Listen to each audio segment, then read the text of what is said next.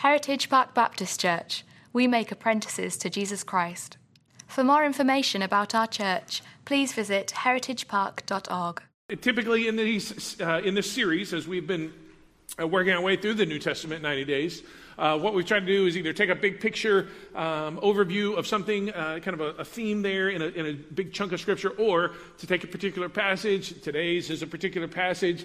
And as we plan this sermon series, I thought about, there's some great stuff in the parts of Luke that we've read so far. There's Zacchaeus, he was a wee little man, and all this kind of stuff. There's Bartimaeus, where Jesus stopped. I just love that phrase, always catches me, and Jesus stopped. Bartimaeus called out, and Jesus stopped. That's just profound to me, so good. And there's others, but the one I think that is the craziest thing, really, is here in Luke chapter 16. So I started working on it, started studying this week, opened up a commentary. If you're not familiar with what a commentary is, it's a big, thick book written by somebody much, much smarter than me that says, hey, here's kind of what the text means, and don't forget this, and don't miss this kind of thing. Open up to that commentary about Luke 16, and here's what he said. This is the most confusing and complex parable that Jesus has taught. Awesome. Luke chapter 16, this is where we are. By the way, just context-wise, Luke 15, the end of Luke 15 is the prodigal son, like the most beloved parable that Jesus tells. Then flips over to the most confusing parable that he tells. Luke 16, here we go. He also said to his disciples, Jesus did, there was a rich man who had a manager, and charges were brought to him that this man was wasting his possessions. We'll talk about how in just a moment, but wasting his possessions. Verse 2, and he called him, and he said to him, what is this that I hear about you? Turn in the account of your management, for you can no longer be a manager. And the manager said to himself, what shall I do? What shall I do since my master is taking away the management from me? I'm not strong enough to dig, and I am ashamed to beg. I've decided what to do so that when I am removed from management, people may receive me into their houses. So, summoning his master's debtors one by one, he said to the first, how much do you owe my master? He said, 100 measures of oil. He said, take your bill, sit down quickly, and write 50. And then he said to another, and how much do you owe? He said, 100 measures of wheat. He said, take your bill, write 80. The master commended the dishonest manager for his shrewdness. For the sons of this world are more shrewd in dealing with their own generation than the sons of light. And I tell you, make friends for yourselves by means of unrighteous wealth, so that when it fails, they may receive you into the eternal dwellings. Everybody good? Thanks, let's pray. I know, I'm just like, holy smokes, that's a confusing, complex parable. Yes, everybody can agree on that. Tomorrow, I may feel differently about what I'm about to say. Next year, I may think differently than what I'm about to say. Today, this is what I think this parable means and the point he's trying to make. Let's talk about the problem first, okay? Here's the problem. This guy, in fact, the heading over Luke 16 for me says the parable of the dishonest manager. This guy is dishonest. But what is the nature of this? And there's two kind of lines of thought. I won't bore you with all the details and arguments thereof, but one line of thought is the guy's embezzling. He's skimming off the top. He charges 25. If you owed him 25 bushels, you bought 25 bushels, he charges you for 25, and he only receives the money for 24 and then cooks the books. Okay? The other way is he is inflating his commission.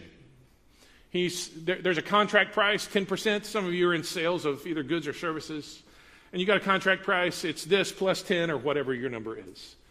And he says, hey, for the oil, we'll do plus 12. For the other, we'll do plus 15. For this thing over here, wheat, we'll do plus 50, whatever it may be, right? And so he's changing the contract price, and how that hurts the master is that now his prices are different than the market allows, and he would be possibly losing business. He could be skimming off the top. He's inflating his commission. I think it's the latter of those two. Either way, though, just here we go, back in verse 2.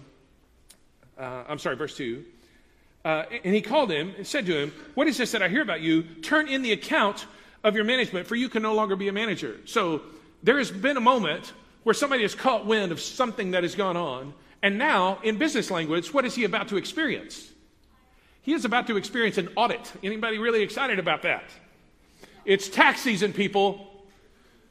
Nobody wants to hear the word audit, right? But here we are. This is what this guy is going through. And because he has been dishonest in his dealings, he is about to then reap what he has sown. So I really do think it's not so much embezzling. Why? Probably not this. There's not really forgiveness for embezzlement. You either go to jail, or if you're embezzling from the mob or somebody, you end up, in a river. I don't know where they end up these days, but it's probably the latter, where he's kind of inflating his commission, changing the contract prices. He doesn't deny or defend. He just knows that he's busted, man. He's looking for his passport. He is Googling right now what countries do not have extradition treaties. I mean, the guy knows that he is in trouble. And here's where he shakes down. Verse 3, and the manager said to himself, what shall I do? Since my master is taking the management away from me, I know I'm busted here. I am not strong enough to dig. So my body cannot handle physical labor. And if he has been a manager and now is going to physical labor, he's probably going to go to work for people that he was cheating in the first place. My body can't handle it. I'm not strong enough to dig. And I am ashamed to beg. My ego can't handle the begging part. I can't do that. So he comes up with a plan. He's going to make a move here. He actually makes 3 moves, and I think this is kind of the heart of this parable. Let's talk about the 3 moves that he makes, and then we'll hear Jesus speak to us about those 3 things also. Number 1, he starts thinking about his future. Verse 4, I've decided what to do so that when I am removed from management, people may receive me into their houses. Thinking about the future for him means he knows what he cannot do and what he cannot be. Okay? Like, he knows, I can't dig. I can't do it. And I won't beg. He knows what he cannot be. He knows the situation, it can't turn out like this. But what he's unclear about, and what he's hoping for, is to get a sense of what can be. That's why he's thinking about the future. I've decided what to do so that when I am removed from management, people may receive me into their houses. He's working on this. Church family, let's just pause here and say, if all you have is what is not, or what cannot be, then you'll be stuck. What he's thinking about is his future in light of his needs. And it's that need, it's the identification of his need that is driving, if you will, or invoking his action. And we'll talk about what the action is in just a second. But it's his need that is invoking the action. I say that because sometimes in our lives, there are moments when this is not really the driving point here. But as we think about the future, we become paralyzed because all we think about is we cannot be this. We cannot do this. We know what cannot be. But in light of the need, it can invoke our action and we can start doing something. And it's way, way easier to turn a car that's moving than a car that's standing still, right? So we let that, we take a step, even if we're unclear or uncertain about how that's going to shake out. It's his need that invokes his action. What action did he take? Look at verse 5. So, summoning his master's debtors one by one, he said to the first, how much do you owe my master? Verse 6, he's 100 measures of oil. He said, take your bill, sit down quickly, write 50. He said to another, how much do you owe? 100 measures of wheat. He said, take your bill, write 80. He was practicing generosity in the present. So what was his action? This was the step right here. He was unclear on the outcome. There wasn't really a guarantee, but this is the step. I'm going to practice generosity right here in the present. What did that generosity look like? It looked like cutting out his commission. Not only the extra that he was charging everybody else, but also his own commission.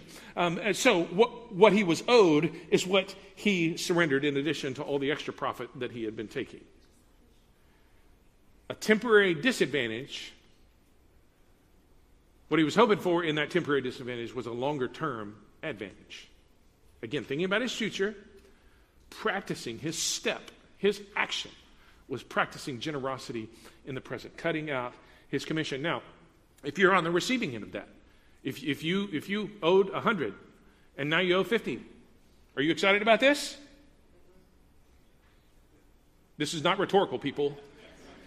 Anybody, because we have done this before, we've had medical bills, with our crazy kids and all that kind of stuff, and they're like, hey, they call you up, and they're like, hey, Mr. Anderson, you owe $25,463. But today, if you pay in full, if you pay like right now, we'll only charge you $1,200 for that. And I'm like, sold. Anybody with me? Anybody have this happen before? We were like, yes, I'll take that deal right now.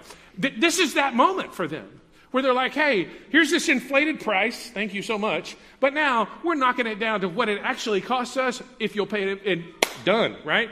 And what happens is when he kind of cuts himself out of that, when he kind of disadvantages himself, hoping for this longer-term advantage, it not only is going to help him, but also the manager's surrender, if you will, of that, meant the master's cause was actually advanced. They're more likely to pay in that moment. Which do you want to pay, 50 or 100? I'll take 50. Okay, great. It's what you owed really to the master anyway. He wasn't really helping his master. The master's the one who owned it all anyway. But his interests, the master's interests were advanced. His cause was advanced. His interests were moved forward because of this. And then, verse 8, the master, but because he thought about the future, because he practiced generosity in the present, he made that commitment, which is the third move. And the master, for the result of this, the master commended, verse 8, the dishonest manager for his shrewdness. It's a weird word, but it's the word. It's a prudence, thoughtfulness. His commitment led to, if you will, commendation from the master. Like the master said, hey man, this is good thinking. You should have been this strategic in the first place. We wouldn't have had this problem. Nonetheless, this is where it ended up for him. And the reason why I think it's important, it wasn't because of his dishonesty that he was commended, but because he was prudent, because he was thoughtful, because he was shrewd in how he was doing it. There was a strategy, so to speak.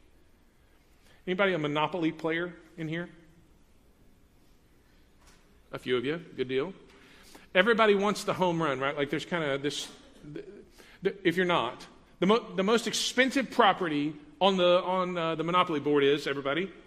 Boardwalk, right? And everybody's like, dude, if you could get a hotel on Boardwalk, you're done, right? Game over in basically one roll. That's true. But they have to land on that particular square, and you have to, be able to afford it to build a hotel and blah, blah, blah, blah, blah, right? This is how this goes. Maybe a more thoughtful strategy, depending upon if you are in this, is on the other side of the board. Like where that ugly burnt orange color and the purple things are, right?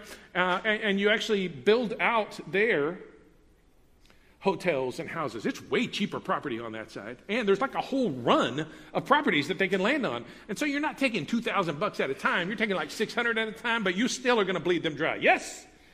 Because this is the point of Monopoly, is to take out the people around you.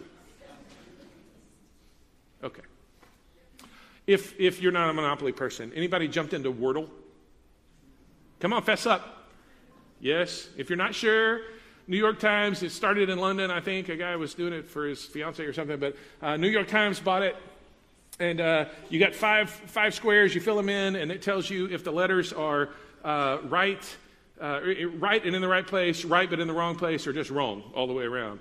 And I've started this even like in the past maybe week or so with my 15-year-old. We have a little competition. You got it on the third time this time. I haven't done it yet today. Please don't tell me what the word is unless you want me to cheat and beat my 15-year-old, which would be fine with me. So you've got a starting word though, yeah? Everybody has a starting word. Lynn, what's yours, just so I know? Ratio. You pick up three vowels right there, the R and the T. That's good. That's a good. See, she's got a strategy, and some of you are like, that's way better than the one I start with. You're welcome, everybody, okay? You've got a strategy for this so that you figure out how in the world am I going to work this thing down? And you kind of work your way through, and you got a strategy. You're being prudent. You're being thoughtful. You're committed to beating whoever you're playing, be it your daughter or somebody else. You're being prudent and thoughtful. This is what Jesus is after here. To be prudent and to be thoughtful. This is how he says, look at the end of verse 8. For the sons of this world are more shrewd in their dealing with their own generation than the sons of light. Here's Jesus. Here's what he says. This imaginary guy is more thoughtful about his imaginary future than real people are about their real future. That's what he's saying. Sons of this world are far, far more thoughtful about this. They are more shrewd in dealing with their own generation than the sons of light. Church family, we are very real people. And we have a very real future. And we need to be thoughtful about this. Jesus doesn't want the imaginary guy in the imaginary parable to outthink us. He doesn't want the imaginary guy to have a better strategy for an imaginary future than we real people have for a real future. So how do we do that? How do we do this? Well, I think those three things are actually really helpful for us. Number one, think about the future. Look at verse 9. And I tell you, make friends for yourselves by means of unrighteous wealth, so that when it fails, they may receive you into eternal dwellings.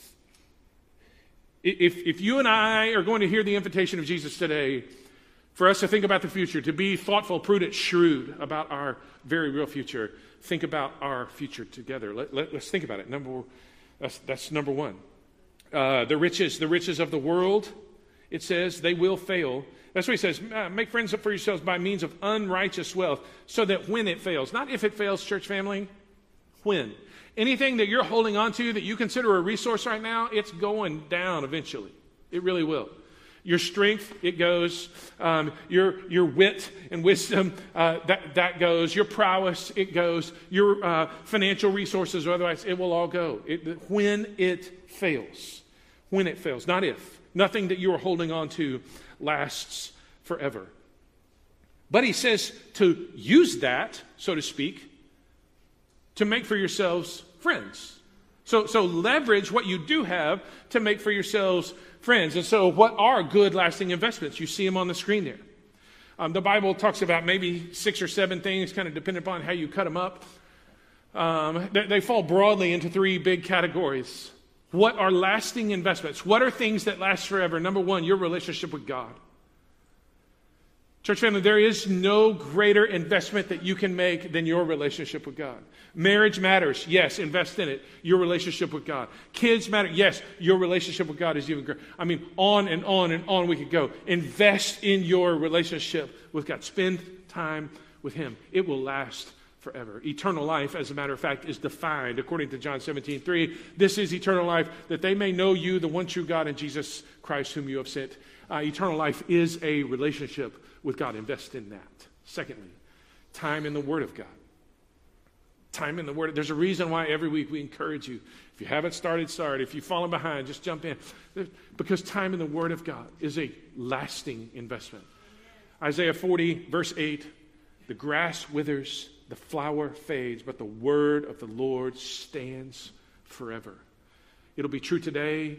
It was true yesterday. Tomorrow, it's going to be true. No matter what the headlines say, no matter what phone call comes in, no matter what email shows up, no matter what cuts loose or doesn't cut loose in your world, the Word of God is going to prove true. So invest in it by spending time in it. And lastly, sowing into other people.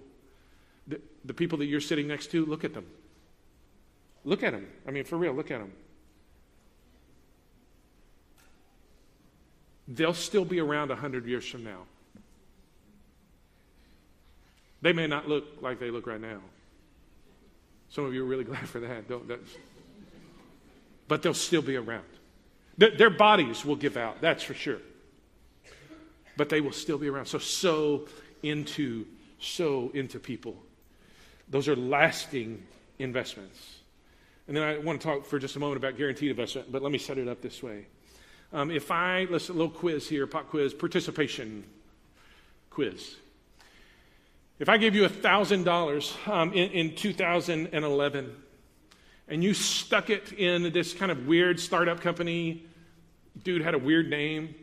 He said he was going to change the world by inventing an electric car. Tesla. You know how much that $1,000 would be worth right now? Anybody, any guesses?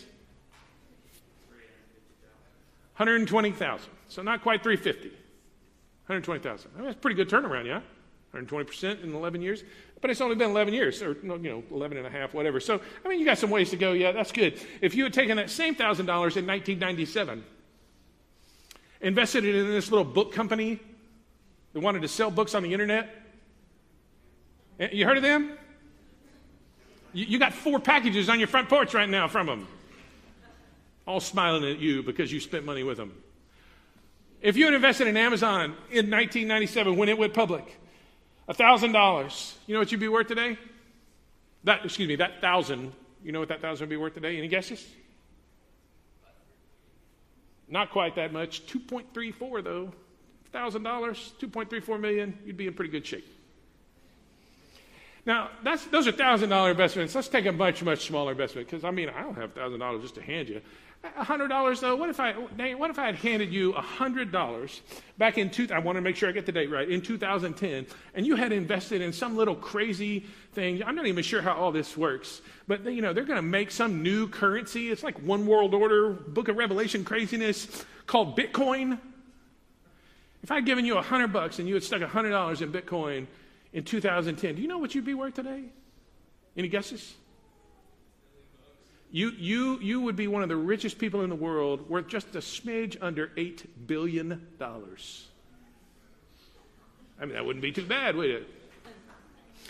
And everybody in here right this second is thinking, where's the time machine that I can import back to $100 Bitcoin, I don't even understand how it works, but 8 billion. That would be, it's actually 7.96 billion, but what's 40 billion when you got 8 billion? Like 40 million, 8 billion, whatever, okay? Like, who's counting at that point? What I'm saying is we would all go backwards and drop $100 on Bitcoin, even though we didn't understand it then and don't understand it now. Please don't come up to me and try to explain it. I don't really care, man. It's crazy. I don't care. It's good. If we could go backwards, though, knowing what we know now about the future that was to come, would you make that investment? Of course you would. Church family, standing where we are now, we know what is coming. And so the guaranteed investment is to leverage the thing that God gives us, to leverage the resources that He has entrusted with us today for the sake of what is coming for eternity. This is what He says. Make friends for yourself. Just picture the gates of heaven opening wide. You get to walk in, and all of a sudden there's a group of people that are like, man, thanks for leveraging. Thanks for leveraging what you were entrusted with for the sake of eternity, because I'm here today because of it. Leverage it. Leverage those resources for eternity. How do we practice this? Like, what do we do in the present here? Verse 10. One who is faithful in very little is also faithful in much. One who is dishonest in very little is also dishonest in much. If then you have not been faithful in the unrighteous wealth, who will entrust to you true riches? And if you not be faithful in that which is another's, who will give you that which is your own? Let me just ask a couple of questions. When we talk about practicing generosity in the present, why do we do this? Number one, it's all His anyway. Psalm 24:1, the earth is the Lord's and the fullness thereof. The digital world is His. The physical world is His. There's no place in the universe God can't stick His flag and say, mine, and He'd be right. He made it, it's His. It's all His anyway.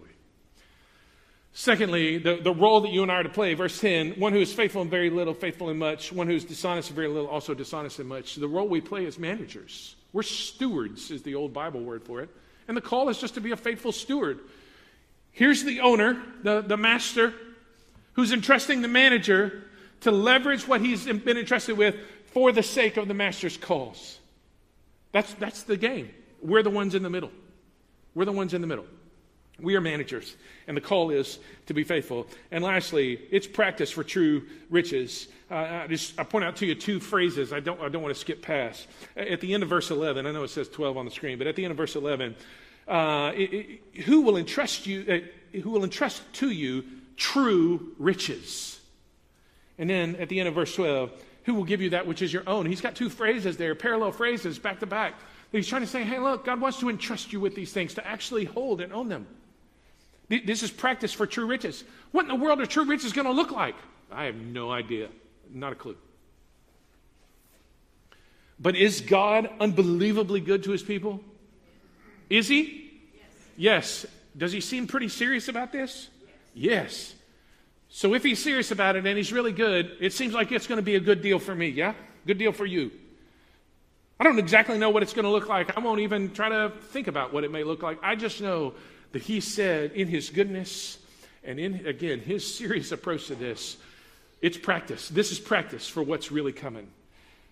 How then? How do we do this? 2 ways. I just want to point them to you here. How do we do this? If you get tense about money when they talk about money in church, just go ahead and tense up for a second and then relax. How do we do this? Number one, we talk about here around our church family is tithes and offerings. Tithe, if you're not familiar with that word, 10% of your earned income. And that's a benchmark, folks. It's a benchmark. Some of us are kind of working our way up to that. We haven't been following Jesus for very long. We're trying to figure this out. We're working our way to that. Some of us, though, we've long gone past that. Good. It's a benchmark. Okay? It's a carryover, if you will, from the Old Testament. And we kind of benchmark that to say, man, God, you've entrusted us with so much, and we're going to give 10% back. You could ask for 90%. You could ask for 100%. You could kill me right now. Amen. We're going to trust you with this 10% and just show how good you are. And offerings, things over and above that, things where we just get passionate about something and we step into that and say, I want to help in some way. So that's tithes and offerings. Secondly, to give time and energy. And for some, this is actually harder. Time and energy. Volunteer. Serve in some capacity. If you want to serve around here, there's kids ministry, preschool ministry, student ministry, other stuff that's happening. There's behind the scenes stuff. There's upfront. There's all sorts of stuff where you can step in and make a difference. Time and energy. You can take your phone and put it down. Like, turn it over. Leave it in a drawer. Whatever it may be. Because there's people around you who need your engagement and who need your investment. For some of you, and I said this in the 8:30, I'm rolling this out right here. For some of you, with a few more miles on your tires. Okay? You with me? The white wall is not quite as white any longer. For some of you who've been at this a little bit longer, there's a generation here that needs you. For some of you who are empty nesters now, there are people with kids who are like, this phase of my life, I ain't gonna make it. And you know what they need? They need somebody to buy them a cup of coffee or buy them enchiladas or pick your favorite thing. They need somebody to sit down across from them and say, guess what? We lived through that phase. You're gonna make it. You're gonna make it. There are people who have stepped out and made some risk, who've done something, and they need somebody who's been there, somebody who's further down the road, somebody who has some more perspective, somebody who has some wisdom to speak to them to go, look, you did this. Good for you. Think about this as you continue forward. They need that person to do that. Church family, there are people in need within our own church family. And it takes somebody with some gray hair, somebody with some creaky joints, somebody with some experience, somebody with some wisdom to step into their world and say, you can do this. Hey, think about this. Have you tried this? Just be encouraged with this, whatever it may be. They need you. They need you. You're not done. You're not done. They need you. Time and energy. Theron Rankin was the president of the Southern Baptist Foreign Mission Board right as World War II kicked off. I've had this quote on my board for a couple of months now, and I can't get past it. We cannot claim great faith and then try to prove it with small actions and small giving. We're all about great faith, man. God is so amazing. He's incredible. He's awesome. He's powerful. He's good. He's stunning. He's wonderful. He is merciful. He is gracious. He is just. He is right, and he is true. Amen to that. Over here, little bitty actions, little bitty, like, we cannot claim great faith and then try to prove it with something small. We get to step into that. We get to step into that with great actions as well as great leveraging of the resources that he's given us. Last thing, verse 13. No servant can serve two masters. He'll either hate the one, love the other. He'll be devoted to the one and despise the other. You can't serve God and money. There's a commitment. There's a commitment part of this. What does that look like? It means like you commit your life to him and to him alone. To him and him alone. You can't serve two masters. You can't play both sides. You prioritize him, and then you let him set your priorities. You cannot have it both ways. We looked at this verse a couple of weeks ago, but it's 1 John chapter 2. Don't love the world or the things in the world, for if anyone loves the world, the love of the Father is not in him. For all that's in the world, the lust of the flesh, the lust of the eyes, the boastful pride of life, it's not from the Father. It's from the world. And this world and its desires are passing away, but the one who does the will of God abides forever. You cannot have it both ways. To pursue one corrupts the pursuit of the other. If you go in pursuit of the world, you're corrupting your pursuit of God. You can't have a foot on both sides of this line. To pursue God corrupts your pursuit of the world. Commit your life to him and then let him arrange your commitments. Now, church family, this is what he's wanted from us all along. And that commitment will lead to this kind of entrusting of things to us. By our commitment, we prove, God, we're trustworthy with this. I mean, yes, with money, but time and relationships and everything else, all the other things that we can leverage for this. God wants to entrust us to this. In fact, he wants us to entrust the entire world to us. Don't you remember Genesis 1? When he creates the place, he looks at Adam and Eve, he says, be fruitful, multiply, fill the earth, subdue it, rule over it, fish, birds, all that stuff. Like, take care of this place. You know what he wants us to do? He wants us to be the kind of people that he can entrust and empower to take care of what he has given us. True riches. Something that we ourselves can. This is what he wants to do. It starts, though, with that kind of commitment. And so if you're here this morning and you're not a follower of Christ, the invitation is very simple. Put your life in his hands. And you think to yourself, I can't do that. I'm not dressed for the occasion. Good news, Jesus is the one who provides for you. You don't have to clean yourself up and then come to the party. He invites you to the party and cleans you up along the way, folks. That's the deal. He died on the cross so that you could experience forgiveness. He rose from the dead so that you could experience a brand new kind of life. Give your life to Christ today. You can do that. And if you are a follower of Jesus, what we get to do is kind of crack ourselves open and go, God, here we are.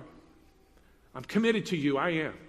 But is there a spot in my life? Is there a section of my life? Is there some sector or some place, some little part of my pie chart, if you will, that is not committed to you? If so, I want to give that to you today. I want to give it to you today. And I want to leverage not only everything that I have, but everything that I am for the sake of the kingdom that is coming. You open yourself up and let the Holy Spirit speak to you. I'm going to pray. We'll sing a song in just a moment of response. Give you a moment to ponder what God may have said specifically to you. Let's bow our heads together and pray.